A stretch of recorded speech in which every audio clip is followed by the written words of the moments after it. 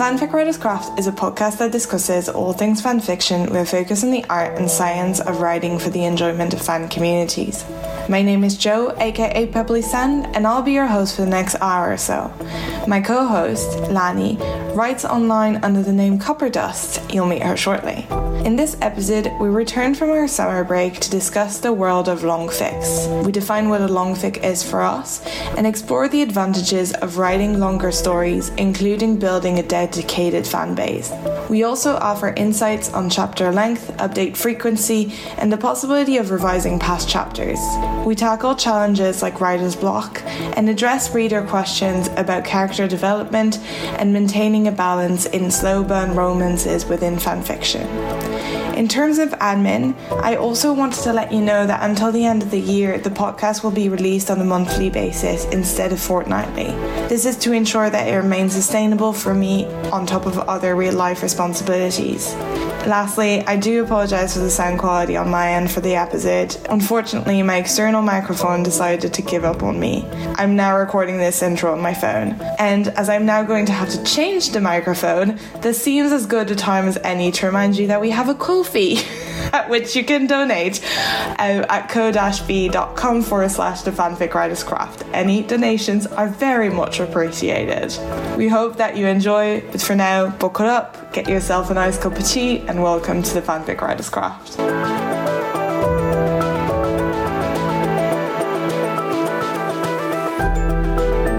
Hello and welcome to the Fanfic Writer's Craft. This is Jo. I hope you're all doing well. Lani and I are back from our summer break finally, and we're very happy to record again. How are you, Lani? What's been up? I'm good.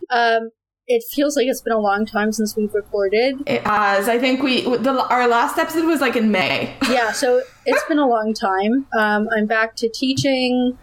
You're back to doing whatever it is that you do. Yeah, I'm back in Ireland. I was in France for most of August. I was working from there, and then I had a couple of weeks off. I turned 30, which was a little bit of a big event, I suppose. But yeah, I'm back in Ireland and just starting to get back in writing. I have started to reread Castles in the hopes that I can then work on the next chapter. So yeah, that's kind of my story. And I turned one number less than 30 and welcome. I went to Germany, and now I made a lot of progress on Check the Spindle this summer. I feel like I've turned an important corner with regard to starting to be wrapping things up in terms of the mystery plot. So I'm really looking forward to finishing Check the Spindle after 2 years. Oh, that's so good. I'm so happy for you. I can't imagine. I distantly remember finishing a fic once. You distantly remember finishing a fic? Well, I meant finishing like a long work. But actually, Lani, this is a great segue because today we are going to be discussing long fics, which I think is a very interesting topic for a lot of people. So we're going to be talking about how to stay motivated when you're writing a long fic, why writers choose to even tell longer stories in the first place, and the sort of unique struggles that come with writing a long fic. But I think one of the very first questions I want to ask you, Lani, is what is a long fic to you? So I think the two of us have two different definitions, because I actually think of a long fic more in terms of how long you as a writer anticipate it will take you to write. I've sort of arbitrarily decided that if you think it's going to take you more than 6 months of real life time to write, then it's a long fic. I mean, I think if it takes you 6 months to write 2,000 words, that's not really a long fic. But typically, I mean, some people write really quickly, right? So some people can hammer out like a 30,000 word story in a month. And for me, if something took me only a month to write, that's not going to be a long fic, even if it's super long. I'm not one of those people who hammers out 30,000 words a month, but some people do. So I would say if I anticipate it taking more than 6 months for me to finish, but it also has to be multi-chapter. So if you're publishing like a 10,000 word story all in one go, like that's not a long fic, even if you got severe writer's block and it took you a long time to write. Okay. Yeah, I don't have, like, that's not something that I would have factored in at all. I think for me, I'm very traditional in the way that I kind of go with whatever traditional publishing goes by. So to me, a long fic is anything over 50,000 words, which is the minimum length that traditional publishing considers to be a novel, and a multi-chapter. I think if you're writing 50,000 words and it's not a multi-chapter, I don't think that would count as a long fic, because you're not. I think there's also an element of readers coming back to a long fic for like new chapters that you wouldn't necessarily have for, you know, a one shot that you publish as a one-off. So I think that's also a factor that I would take into consideration. I mean, I definitely think it has to do with like serial publishing and the idea of having to cultivate a certain relationship with readers where there's an expectation that they're going to remember your story and come back for updates. And that's certainly part of the kind of unique relationship that readers and writers have that is special to long fics. Mm-hmm. That, you know, something could be 3 chapters and your readers come back, but I've had people who will post on something I haven't updated in 4 years and say, like, I'm still thinking about this story. I hope you update soon. So I think there's like a special good for you. Thank you. And thank you to everybody who's still holding out hope for In Search of Mythical Kings. You know what? Sometimes I hold out hope too. Yeah, no, fair enough. No, but yeah, I think that's an interesting thing, and it's a perspective that I haven't really thought about. But yeah, I definitely think there's a very special sort of relationship that you have with your reader when you're writing a long fic that wouldn't necessarily be there if you were just writing one shots. Although I have seen authors build that kind of relationship as well through one shots. If they publish a lot of one shots around like the same ship or around the same kind of story, even if it's not necessarily a multi-chapter as such, people kind of subscribe to them because they have this expectation that, you know, this author maybe hammers out like one or two one shots a month or whatever on the same theme. And I do think for those very prolific sort of authors, there is that relationship as well with their readers. And kind of building onto that as well, what do you think, so what's the appeal of writing longer stories to you? Like, what do you think draws people to writing longer stories? Well, for me, I think when I write a longer story, it's because I want to dig really deep into something, and there is simply no way to create the effect I want in a short story. Mm-hmm. It's the idea of like, I have a lot to say about this. I have a lot to share. When I write a shorter story, it's like, listen, I have this much to say about it, but I'm not going to say any more than what I have to say. Yeah. So, I mean, certainly with a long fic, you're sacrificing a lot of the instant gratification, and you're putting a lot of time and effort in, and you're also losing some readers who, you know, they don't want to read anything that's long, or they don't want to read anything that's unfinished. Mm-hmm. But I think sometimes it's just like, I have a lot to say about this, and I want to take my time. And very often it's like, for me, again, getting back to settings, I really want to linger in this setting and appreciate every aspect of it.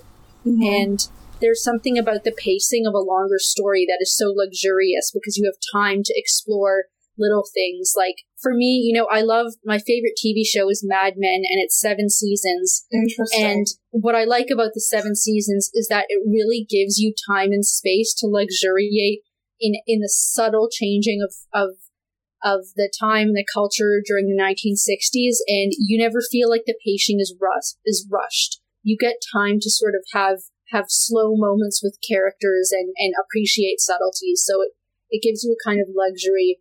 And the other thing is, like, you know, if you're writing a kind of a mystery story, you need time to like build up the clues, mislead your readers, and then also have your subplots at the same time. Yeah, I agree. I think for me, from what I've seen and what people are saying on the internet and stuff, to me there's 2 aspects of long fic. There's audience, and I think that's a very real jewel for a lot of people in certain fandoms, and it does depend on fandom, and it does depend on ships, but there is in certain fandoms a preference for longer works, often longer works that are finished, but also just kind of like people enjoying longer works more in general. And I think for people for whom having an audience and, you know, kind of building that up is very important. I think it's natural that these people kind of gravitate towards longer stories. I think for me that was never really a concern, because again, I think I've said this before on a podcast, but I'm lucky enough that I never really struggled to get an audience to my work anyway. So that was never really something that I was like, oh, I need to write a long fic to have more of an audience.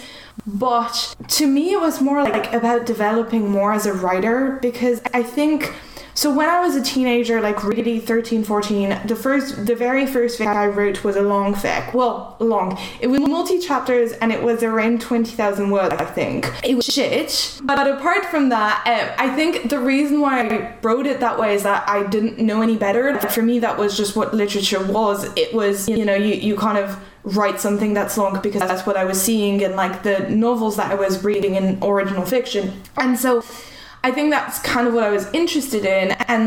But then I kind of stopped writing. And when I got back to writing for The Good Wife, I very much gravitated more as an adult. I'm very much gravitated towards like the 1 to 3K range of one shots. And I did it over and over again. And I wrote so many of these like shorter kind of one shots. And I got to a point where I felt like I was plateauing with these. Like I felt like, okay, I know how to do this now, I want to do something else. And I tried with The Good Wife, but I don't know, my life got busy and I kind of stopped writing. And then when I got back to writing, I wrote in another fandom, which was Silk. And for that, I think what drew me to write my first long work, which was Children, which totaled, I think, 143,000 words in the end. I think what drew me to that is just, I had an idea. Like, it was just, I think, I had an idea, and at first in my head it was a one shot. And then I was like, okay, this might be a multi-chapter of like 25 to 30K.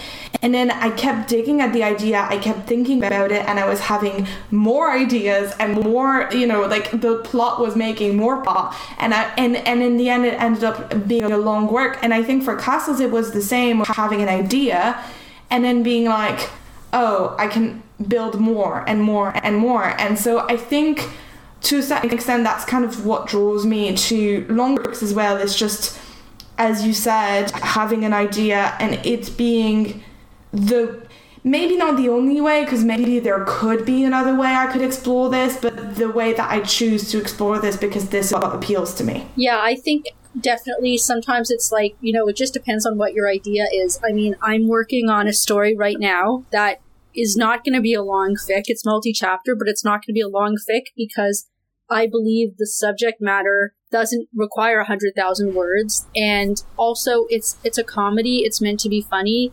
And the joke is only funny for so long, right? You don't want to drag it to its death if it's meant to be funny. I think that like a drama or a mystery or a tragedy can take a lot longer. But for something to be funny, I mean, certainly there are comedy shows that are many seasons, but they have to come up with new plots and they have to introduce new characters, right? Because there's only so many times you can repeat the same joke. Yeah, I agree. So the next question, I'm very much looking forward to this question.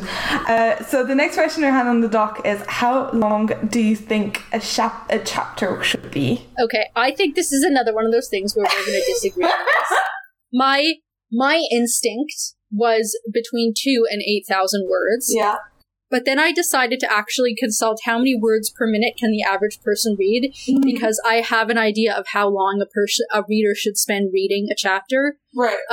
I feel like a person should be able to read a chapter in not less than 10 minutes, but not more than 40 minutes. So I looked that up, and my instincts are about right. So I'm going to say don't go below 2,000 and don't go above 9,000. Okay, it takes the average person 40 minutes to read 9,520 words. Of course, people sometimes get interrupted and whatever, but I think that if somebody has some uninterrupted time to read your story, meaning not under their desk at work, to all of you guys who I know are doing that, I'm not making any exceptions for you guys, okay? You choose to read my work at your workplace, that's fine, but I'm not going to make shorter chapters just because your boss catches you doing something you shouldn't be doing, okay? That's on you. Yeah. No, but I do think, like, I don't think a chapter should be an hour.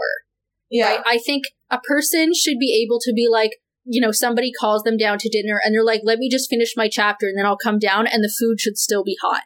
Yeah. So at the same time, like, sometimes there is an artistic reason to publish a chapter that's really short, and I've certainly done it, but I would say that there should be an artistic reason that you're publishing a chapter that is super short. Joe, I know that you love much longer chapters. For me, it's just like, when you're writing a fan fiction, very often people do not have a physical bookmark to put in, so they're just going to say, oh, I remember I was on chapter 15, and like, they shouldn't have to go back to chapter 15 and reread 10,000 words to find where they were. That's a very fair opinion. For transparency, the only word that I wrote in our preparation document to answer this question is lol. That was literally the only piece of note-taking she did. Because, okay, so if you don't read my work, you will not know this. For those of you who listen to this and know me, I write very, very, very, very, very long chapters. I've made notes because I was kind of curious as to my average length on my chapters on both of my long works. So for Children, which was my first long work, it had 14 chapters and my average length is 10,156 words. The shortest being 8,000 words and the longest being 12,400 words. And then for Castles, that went up. So for Castles, the average is 13,817 words. The shortest being 9,000 words, 9,100 words, and the longest being 23,000. Now, I'm not saying that anyone should be doing what I'm doing. I think the reason why I write the way I do and the reason why I write my chapters the way I do is to please me. Like, I think there's a very different viewpoint there of like what is ideal for the reader and what is ideal for me. I'm writing chapters not with my readers in mind. The reason that is that I'm writing fan fiction. And for me, like, this is a very different exercise than what I would be doing if I was writing original fiction, where I had to think about audience, I had to think about appeal, I had to think about, like, is my book gonna sell or anything like that. For me, the pleasure of fan fiction is to be able to have long works that are as long or as short as you want them to be. So for me, there's no hard line. Like, if you want your chapters to be 500 words, then go you. If you want your chapters to be 23,000 words, go you. The only thing that I will say, and I completely agree with Lani there, is that you have to know what you're doing in terms of your readership as well. Like, I'm doing this because I don't care. I'm doing this because I know that I have enough of a readership that the fact that my chapters are too long are going to turn off, like, I don't know, 10 or 20% or whatever of the people clicking on it doesn't bother me. Like, if it's not for you, it's not for you. I'm writing this the way I am because it pleases me.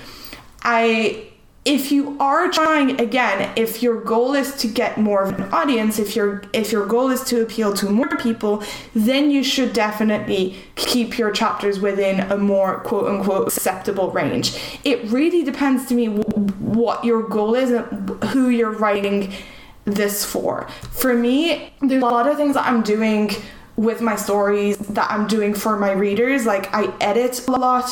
I, respond to comments. I do a lot of things for my readers. But the one thing I'm not doing is just like writing shorter chapters. It pleases me, and that is enough. I rest my case. But is it because when you read somebody else's work, you like to read long chapters, or yes. Is it like, when do you decide this chapter is over? Like, what makes you decide that? So each chapter has a very specific story arc from the get-go. So I know where it starts, I know where it ends. And for me, it turns around a particular theme. So usually each chapter that I write, and that was true for Children and it's true for Castles, I can articulate what it's about in one sentence. And that is what drives me. So I'm like, okay, this is the chapter about X. And that chapter can be as long or as short as it needs to be, as long as it's about X. What I'm not willing to compromise on is like unity of theme and not necessarily setting, but yeah, you need a unity of theme within the chapter and within my vision of the chapter. It's also what happened in a different way, but with the Fulton Footage Manufacturing, which is a one-shot, but it's 27,000 words. For me, it was very important not to split it up in chapters, because to me that was a story that was meant to live as a cohesive unit, and splitting it up just did not stand well in my head. And I think for other chapters, like, that's kind of the same. Now, I have in the past cut certain chapters in half if I felt like it served them. So, if I have like a chapter and it ends up, for instance, I know that this happened with what used to be chapter 6, which is now 6 and 7 of Castles. There was a very natural break in between, like in the middle of the chapter, which I hadn't really anticipated, and it kind of came to a close, and I was like, oh, maybe this is actually the split. And so instead of having one big chapter that would have been 16,000 words, I had 2 smaller chapters that were arranged like 8,000 words at the time, because I was like, oh, this actually makes sense. They actually both kind of make sense as independent units. But that is what drives me. It reminds me, I'm constantly being asked by kids, like, how long is a paragraph supposed to be? And they always want to, like, show me a length of text for 1 second, which is not long enough for me to read it, and just have me visually say, based on the amount of writing that appears to be there, whether it's long enough or not. Or they'll ask me how many sentences a paragraph has to be. And, like, I think it's hard for them to understand the idea that a paragraph is a paragraph because it's a theme or topic, a unified idea, and that when you switch ideas, that is when it's a new paragraph. Like, It's very hard for them to understand that a paragraph is not about how long it is, it's about how unified the content is. Because they think a piece of writing has a topic, then it's hard to get them to understand the idea that there are, like, subtopics within a topic. Yeah. So I definitely agree that a chapter shouldn't end when some sort of topic, theme, or emotion that you were exploring in that chapter has come to a close. Like, it is meant to address a specific thing. And certainly having an outline, I know people don't want to hear that word, but that can certainly help a lot. And I think also, the last sentence in a chapter should be a powerful sentence, because if you're going to make people wait a while until they read the next chapter, you need to close strong. Yeah. So my last sentence in each chapter of anything I write has to be more powerful than, many of the sentences that come before it, because there's a sense of finality to it. Because people are going to have to stick with that and wait until they're getting an update.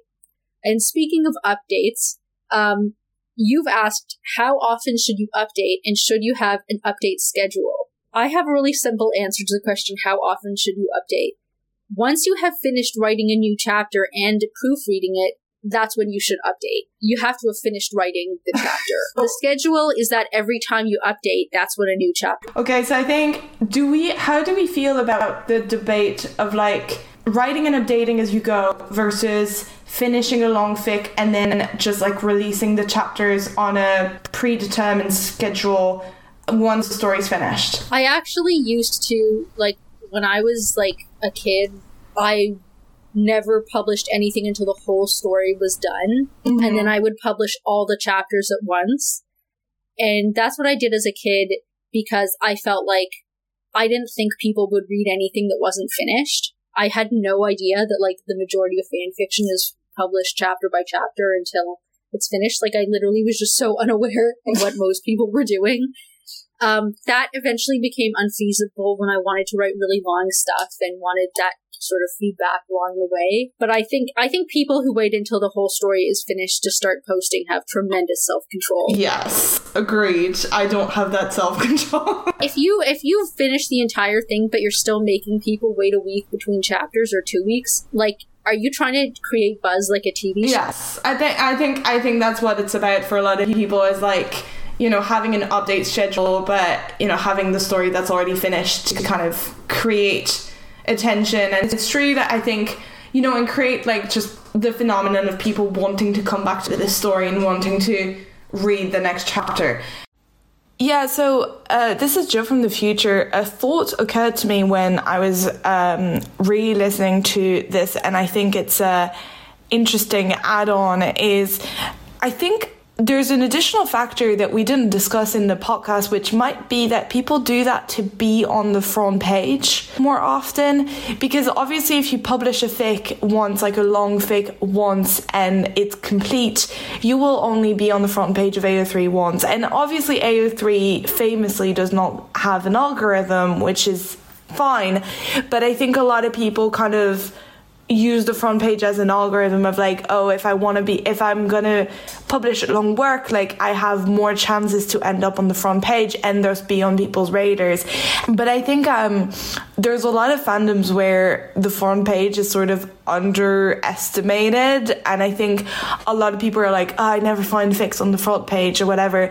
But I think a lot of people do, like especially in small fandoms, the front page in my experience is a lot more manageable, and so it's a lot easier to actually just find content on the front page. Like I know that's how in The Good Wife, like that's what I did. I would refresh the front page every day and see what I wanted to read, and that was something that you could do because there wasn't, it wasn't Potter or Star Wars or whatever, where there's like thousands of fics published every day. But I think even on bigger fandoms, there's tags as well. So, you might not be on the front page of the Harry Potter fandom a lot, but you might be on the front page of Canon Compliant for a bit longer, or of, I don't know, like Harry Luna for a little bit longer. So I do think it's not just about creating a buzz as is, it's also about being on the front page and exploiting the front page, which is how a lot of people find fics. But anyway, back to the episode. So personally, same, like I wish I had the self-control to wait until the whole story was finished to publish, but I do not. And in terms of update schedule, I think you should update as often as you're comfortable with. Like I think if you have, if you're able to get a chapter once a week, once a month, whatever your preferred length is, but I think you should be in control of that. I don't have like an update schedule. I have in my head when I start writing on a chapter, like working on a chapter, I have in my head when I kind of want to publish it. But to me, that just helps me focus. Like it just helps me having a goal, and it just helps me having like a deadline-ish. But it's not necessarily an update schedule in terms of like if I don't update every month, like the world is gonna end. But it's more, if I start, like for instance, I'm probably going to start writing castles in like somewhere between the end of next week to the week after that, and then I'm like, okay, I know I kind of need like 6-7 weeks to write, so that should take me towards like the end of October, beginning of November, but that's kind of the way I think about it, in very loose terms. Mm-hmm. I think I wouldn't make a promise saying I'm going to update on such and such date unless I'm like pretty confident that I'm going to be ready to update on that date. And usually I don't know until I'm very close to the end of a chapter or short story when it's going to be done, because I could get stuck at any point. There have been a few times, usually if I tell people I'm going to update on a certain date, it's because it's a story themed for a particular special time of year. Like I remember last Valentine's Day, I released Lilac Falls, and I was planning on releasing it on Valentine's Day because it's a romantic story, and I was like, it was a shorter story, so I felt that I could finish it in that time, and it felt like I really want that story to come out on that day as like a kind of Valentine's Day gift to people. But otherwise, it's just too hard for me to know when I'm going to finish, because sometimes you get stuck and sometimes you don't. Yeah. And I think another thing I wanted to talk to you about is, I always think this is like a funny kind of question, because I know there's strong opinions on this, but how do you feel about going back? So if you're like, say, writing chapter 15 and you're going back to chapter 1 or whatever and changing things, how do you feel about that? I think in terms of alignment, we can agree it's chaotic, but is it chaotic neutral or is it chaotic evil to do that? I think it depends on like how major is the thing that you're changing. I think if you went back and if you found any kind of spelling or grammar error, you can fix it without telling anyone. I have occasionally gone back and changed something that I felt was like stylistically I didn't like it. I'm realizing now that in Merriman I'm going to have to go back and change something because it's not consistent, but I still feel like it doesn't affect people's understanding of the general plot because I don't think anyone was paying that much attention to it other than me. I've never gone back and changed something that like radically altered the reader's understanding of the plot in a way that like would change their experience, where they had to go back and reread for it to make sense. Like I've never done that big of a change, but I will go back and fix little things on the way, absolutely. And I consider that to be like the unique privilege of writing fan fiction instead of traditional fiction, is that you're allowed to do that. And the other thing is like I'll go back and make changes not to the story, but like to add the cover art or to add the story trailer to the first chapter, which I think that's not even changing the story. That's just like adding DVD extras, which I think is valid. So, but yeah, I know in my heart that I'm the queen of retroactively changing stuff that I've already published, because there's a certain kind of mistake that you could only see after you published it for everyone else to see. 100%. I think so. For me, I definitely do that as well, and I know some people have strong, like I've seen I think it was last year or the year before, I was on a Discord, an HB Discord, and people were talking about this, and the conversation got quite heated because certain people were like, no, it's betraying your readers and everything. But I mean, I think they're referring to like major changes. I think even major changes. So for me personally, I'm not changing anything at the moment in Castles. When I go back and change things, I'm not changing anything that would deter the general understanding of the story. I am changing certain scenes sometimes, or certain lines and stuff, especially if I've had feedback from comments that makes me think something wasn't clear enough. So that's what happened a few times where I've had like feedback in comments where it's like, oh, I didn't quite understand this, or like, oh, this character didn't work for me because XYZ. And if it's something that I can fix and something that I can make better for the future readers that will come into the story, then that is definitely something that I do, and I don't really have a problem with it. And if you want to scream at me about that, then fine. I think I have made, so after I finished Children was my first long work, and I learned everything with it. But especially in the beginning, I wasn't very good at planning and outlining. And so there were a few, I knew when I finished the story, which at the time was 100,000 words, that I would one day go back and fix certain things. Like I knew there were certain details that I wanted to change. I knew that there were certain things that didn't work because I hadn't done the outlining well enough. And that I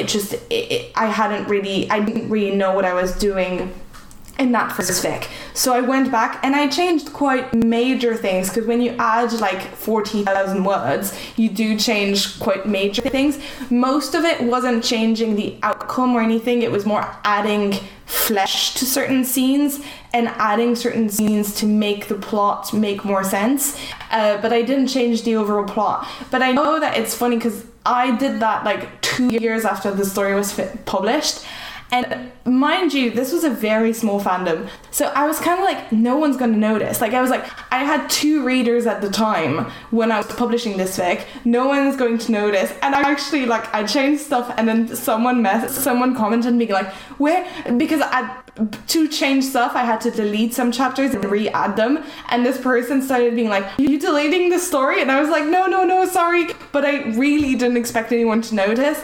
And now when I change stuff with Castles, it's never happened, but I do, like, I do kind of expect someone to call me out on it once and be like, you're changing stuff. But I am changing stuff. Again, that's the privilege of being able to write fan fiction, is just, you know, being able to rewrite stuff and being able to add stuff or do corrections if something's not working. Yeah, and I mean, it's like, and if you look at mainstream media outlets that publish digitally nowadays, you'll often find corrections made on an article that, you know, they'll say edited to state that, like, we've corrected this error or that error. So, like, that does happen. And not just, and I don't mean spelling errors, but, like, they'll claim somebody said something and somebody actually said the opposite of that thing. So, like, errors they made that were meaningful.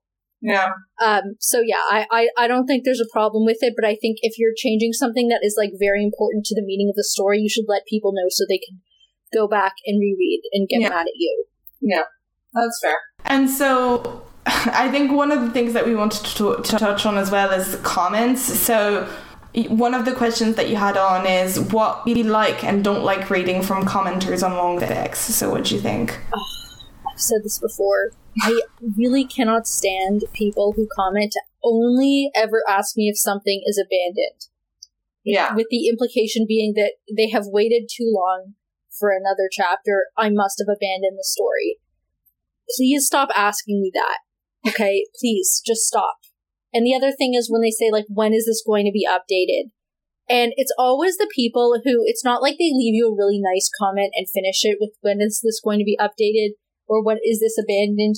They only ever comment to say, is this abandoned? They never have anything else to say about the story. So if you're one of those people, please stop, okay? Nobody wants to hear you basically imply that we're not updating fast enough when you're not even letting us know anything else about the story other than that we're not matching your timetable of free entertainment. Yeah. And don't come into my Tumblr DMs or Annans either asking this, please.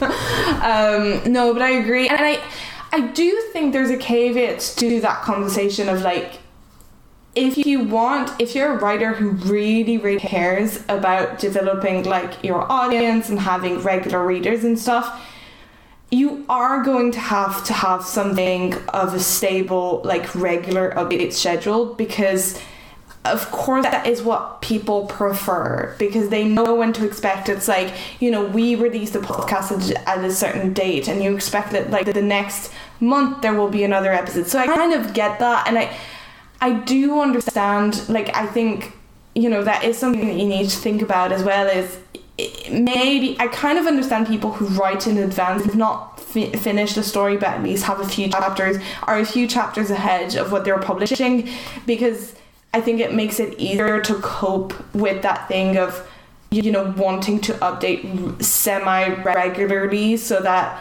people don't, you know, think you're abandoning something. I am very lax about it. Like, I think ultimately it's the choice of the writer, and ultimately I think that's fair enough if, you know, I don't have an update schedule.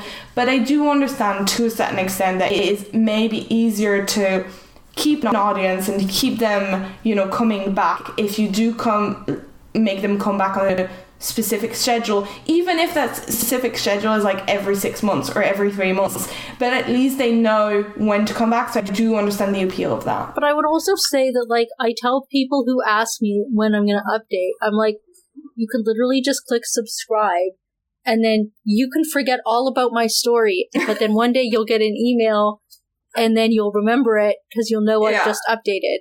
And when I really care about a story, I subscribe to it. Yeah. And that way I don't have to remember to check it because I'll get that email when it's updated. It's such a simple thing. At least in my experience for Castles, I don't think it's like people not like being annoyed that they don't want to check it.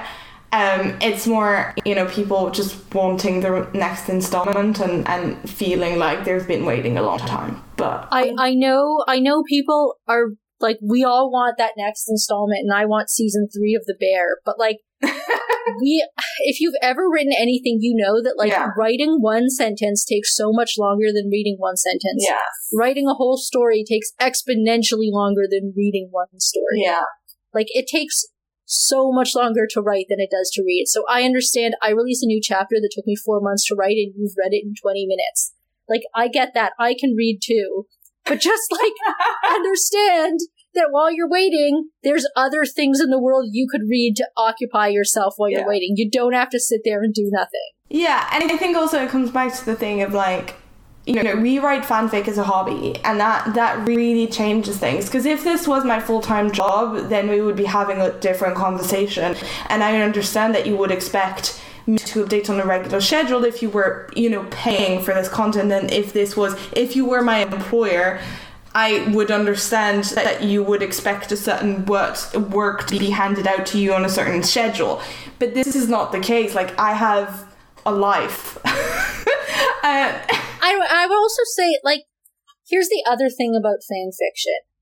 like, when you go to an a la carte fancy restaurant, you can't go in there expecting fancy restaurant quality food on a fast food timetable. Like, if you want really fresh, delicious food, you might have to wait 45 minutes from the time you order to the time it gets to your table. You can't go into a place and expect great quality food that's going to be given to you as fast food. And people understand that in a restaurant. So that's the other thing. Like, I could update way faster if I just wrote down the first thing that came into my head. But I want to maintain a certain standard of quality that, you are going to have to wait longer, because right now, in business in general, there's this idea of like quality, price, speed, pick two. Yeah. Okay. Right now, you're paying $0, so you've picked price, and I like to think you've picked quality because I work hard on these things. That means you're going to sacrifice your desire for very fast updates. Yeah. If you want to pay $0 and get fast updates, you're not going to get high quality. That's just the way it is. I completely agree. I think that's very true.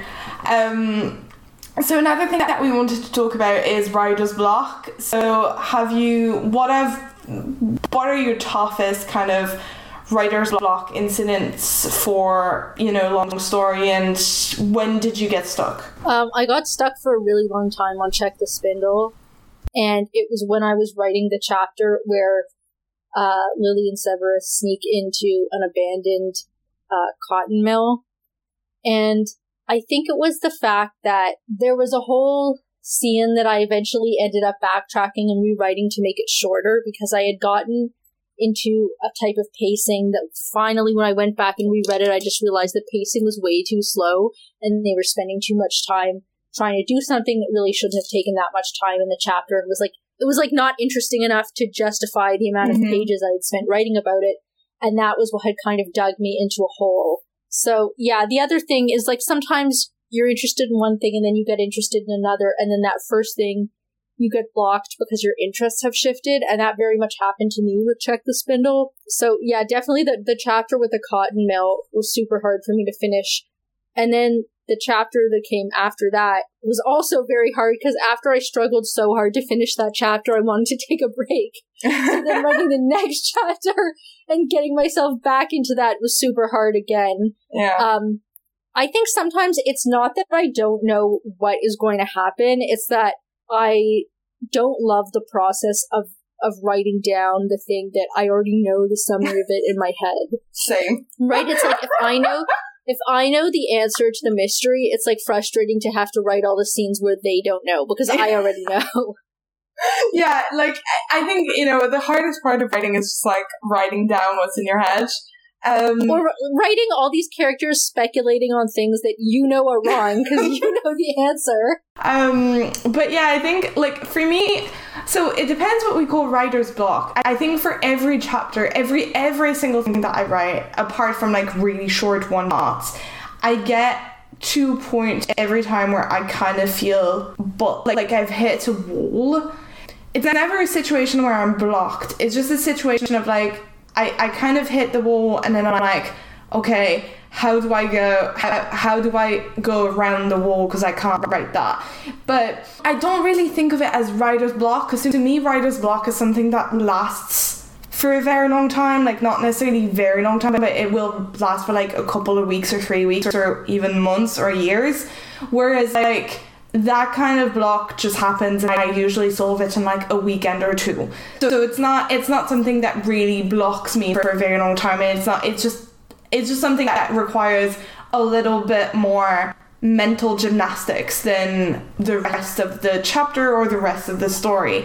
The moments when I do struggle to write, especially in like long works, aren't necessarily writer's block. It's when I get burnout. Like I get burnout every few months from trying to juggle work, fic, and just life in general.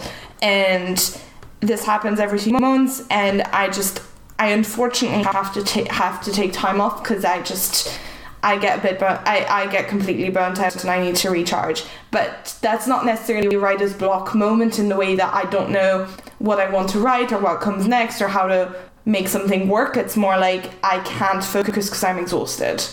Yeah, I definitely get times when I'm putting so much of my creativity into teaching that I just feel like I have none left for anything else. Yeah. So I'm just brain dead. Like, I'm just drained at the end of the day. Like, especially I think in the darker months of the year when I get a bit of seasonal affective disorder, and then it's just harder to do anything. Yeah, I think I just like naturally I tend to kind of, if I'm writing a chapter, I tend to work on it a lot because that's just how my brain works. Like, I just can't get it out of my head, so I'll work on it. Sometimes I'll do like, I don't know, 40 hours a week on top of my day job or whatever, and then I get exhausted and I'm just like, I can't do this. And so I have, like, this summer kind of stepped away and didn't write for a month because I was like, I can't do this anymore, I'm too tired. So yeah, like, I think that goes more to like the struggle that we've talked about before of trying to, you know, juggle writing, for a lot of people as well, like other creative endeavors and like your full-time job and your life on top of that. So yeah, and a lot of us also, keep in mind, are also writing original fiction at the same time. So we have a lot of different creative stuff we're doing, not just the stuff that you're seeing. Yeah.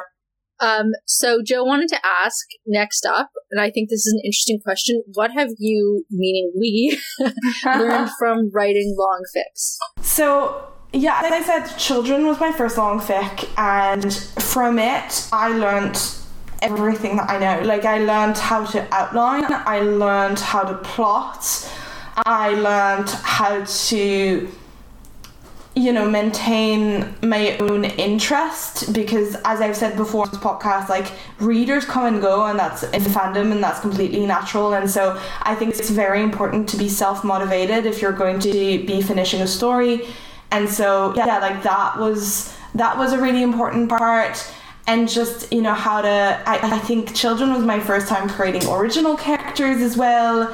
And like, I learned so much from that story. Also how to have or not have an update schedule. Like, I did a lot of testing with Children on, like, did I want to maintain, at the time I was updating once a month, and it was like, do I want to maintain that? Like, is this sustainable?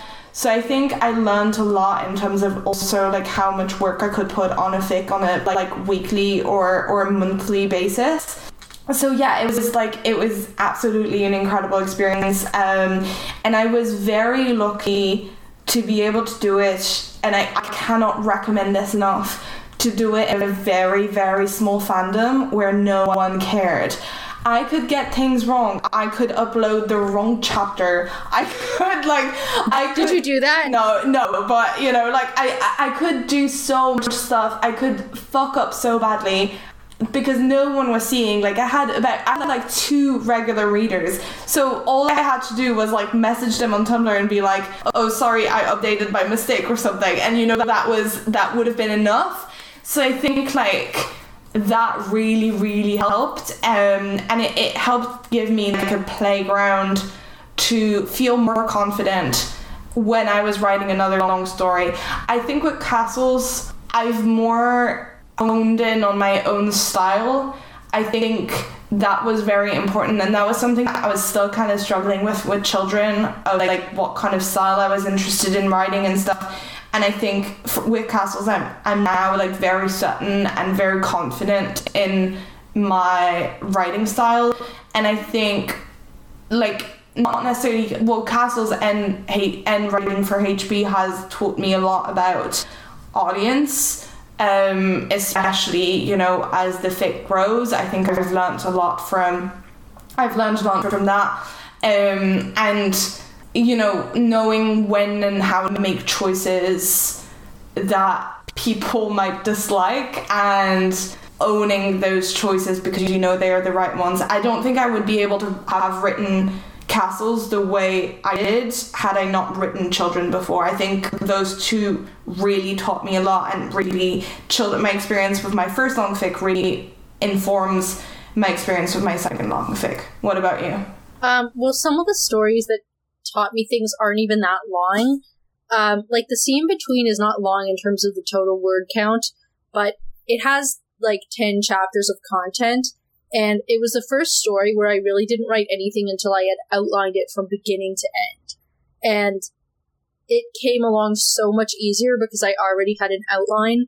Because when I got stuck, I was like, okay, maybe I've started to dig myself into a scene that doesn't need to be here, and I need to just go back and stick to the outline. Mm-hmm. So that helped me with outlining, and also with having like a coherent arc for the story where I knew that I was sort of opening something that I could end up closing and that it had like a specific shape to it. I think In Search of Mythical Kings really taught me how to sort of create B-plots and subplots. Mm-hmm. And a lot of that happened unconsciously without any planning. A lot of the sort of secondary characters in that story took on their own lives and began to have their own B-plots that I didn't even plan. They just sort of developed themselves, and it taught me the importance of developing your secondary characters, including your original characters, and letting them have their own goals that they're pursuing alongside the main characters. Mm-hmm. I think that working on Merryman and Check the Spindle at the same time has taught me a bit about pacing, and especially when it's time to interrupt and change the direction of a scene. I feel like I learned this from the absolute master, J.K. Rowling, that there comes a time when you realize this scene has gone on long enough, it's time to like throw a firecracker in it and change the direction and bring it somewhere where people didn't think it was going to go. So that I definitely learned that. And I think Merryman also has taught me that when you get to the part of the narrative that is boring, but people have to do that thing, you can skip it because it's not real life. You can skip to the next interesting part. You don't have to narrate every single thing that people do all the time. Yeah. So when it gets to being like, this part is boring, it's like, okay, it can be inferred that this happened. I don't have to narrate every single thing that happened to them 24 hours a day, every single day. So just giving myself confidence to be like, it's not cheating to skip the boring parts. Like, that's what all writing is. Like, we already have real life to live the boring parts. Like, in a story, we can skip that and go straight to the parts that are interesting. Yeah. And I think that kind of ties into, so we got a couple of questions from someone on Tumblr that goes by the name Anna is trying AO3, so thank you very much for your questions.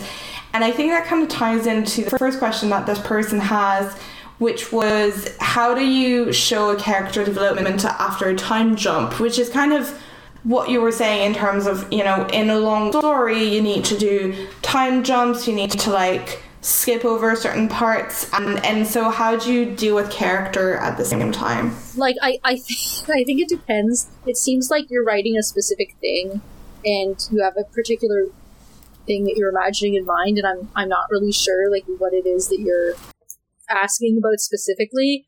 But it's like, how long is the time jump? Like, are we talking about skip to the next day or skip to 10 years later? I mean, I think it's interesting.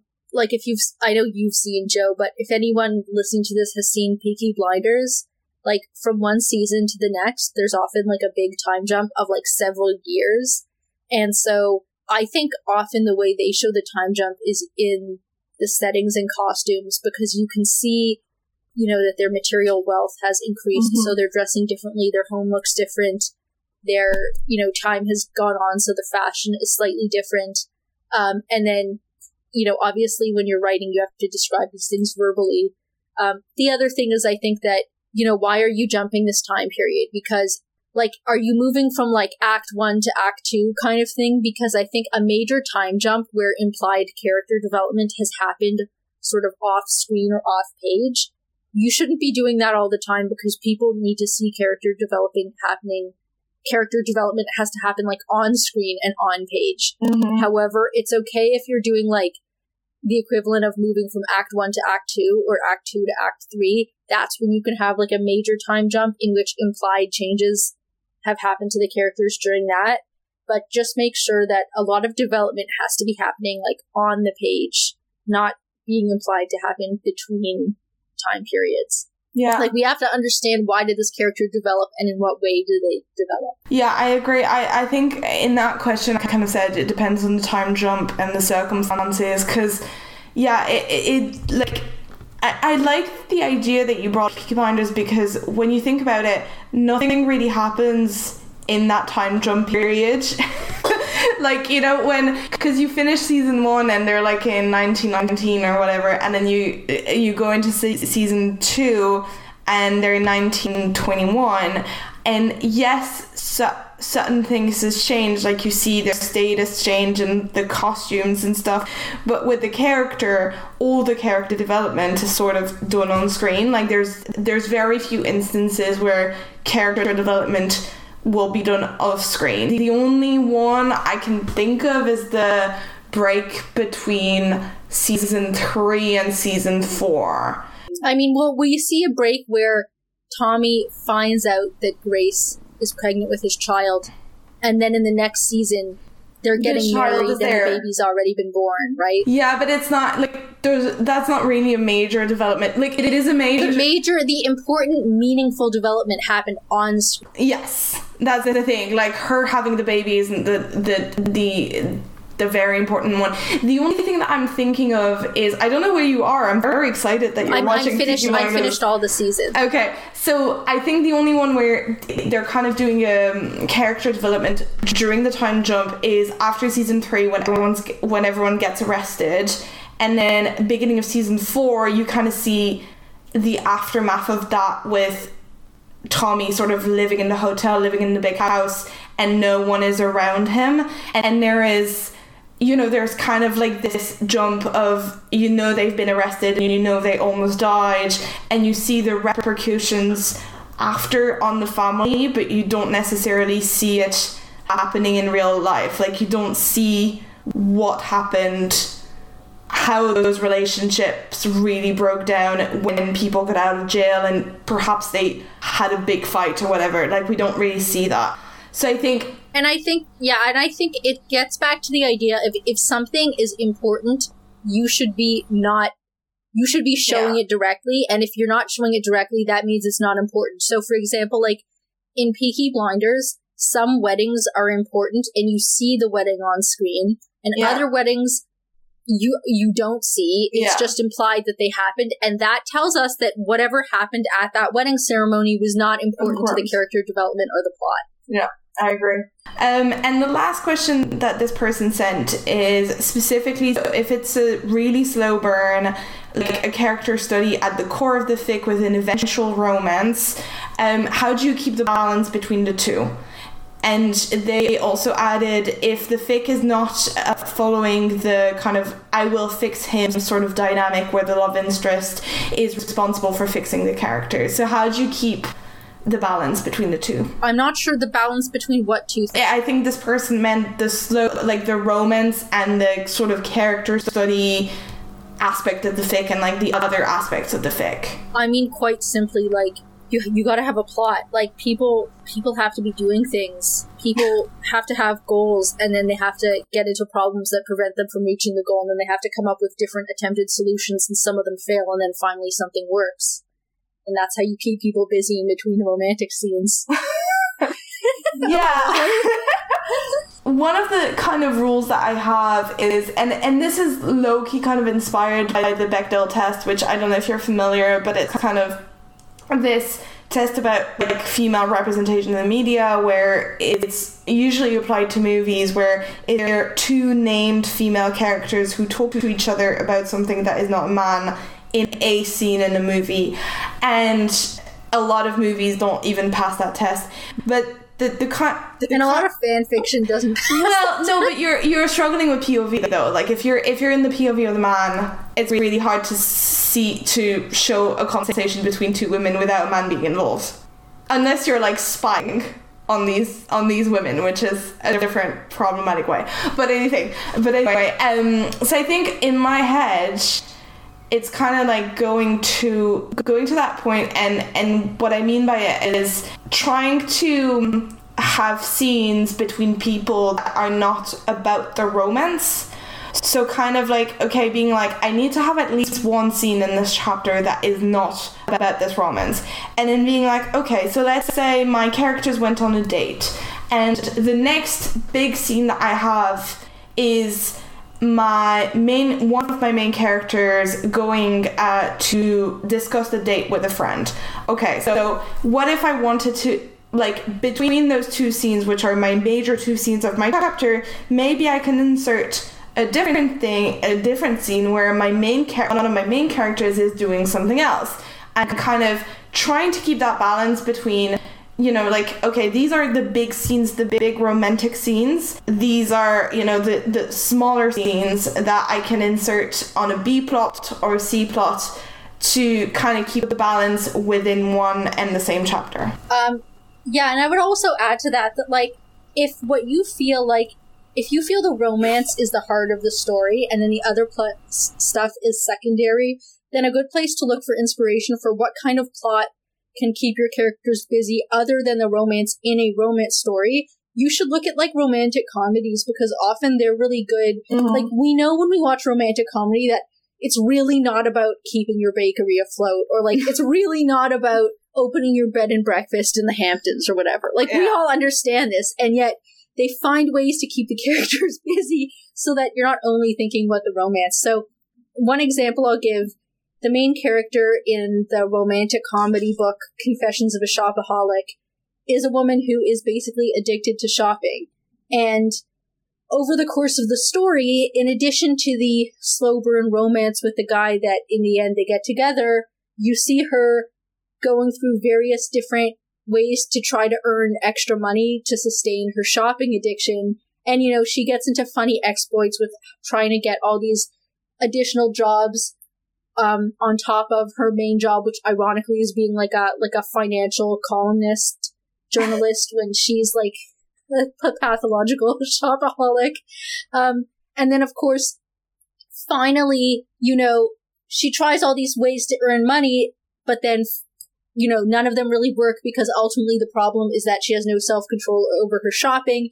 And finally, she learns that she actually has to develop fiscal responsibility and not buy everything all the time. And it's only when she gets to that point that she also manages to finally get the man, and they fall in love and get married, and then he turns out to be rich so she can be a shopaholic anyways, right? And then that's how the story is resolved. So, but like throughout the course of the story, it's not like in every scene she's trying to get his attention, right?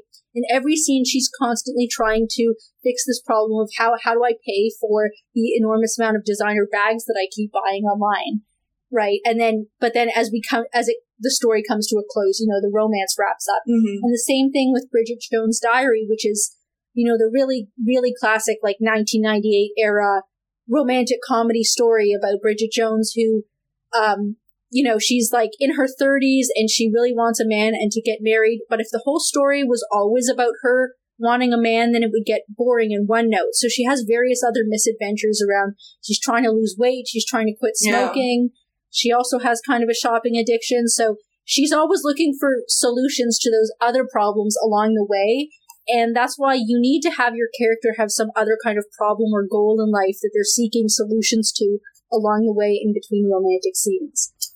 Agreed. So this is Joe from the future.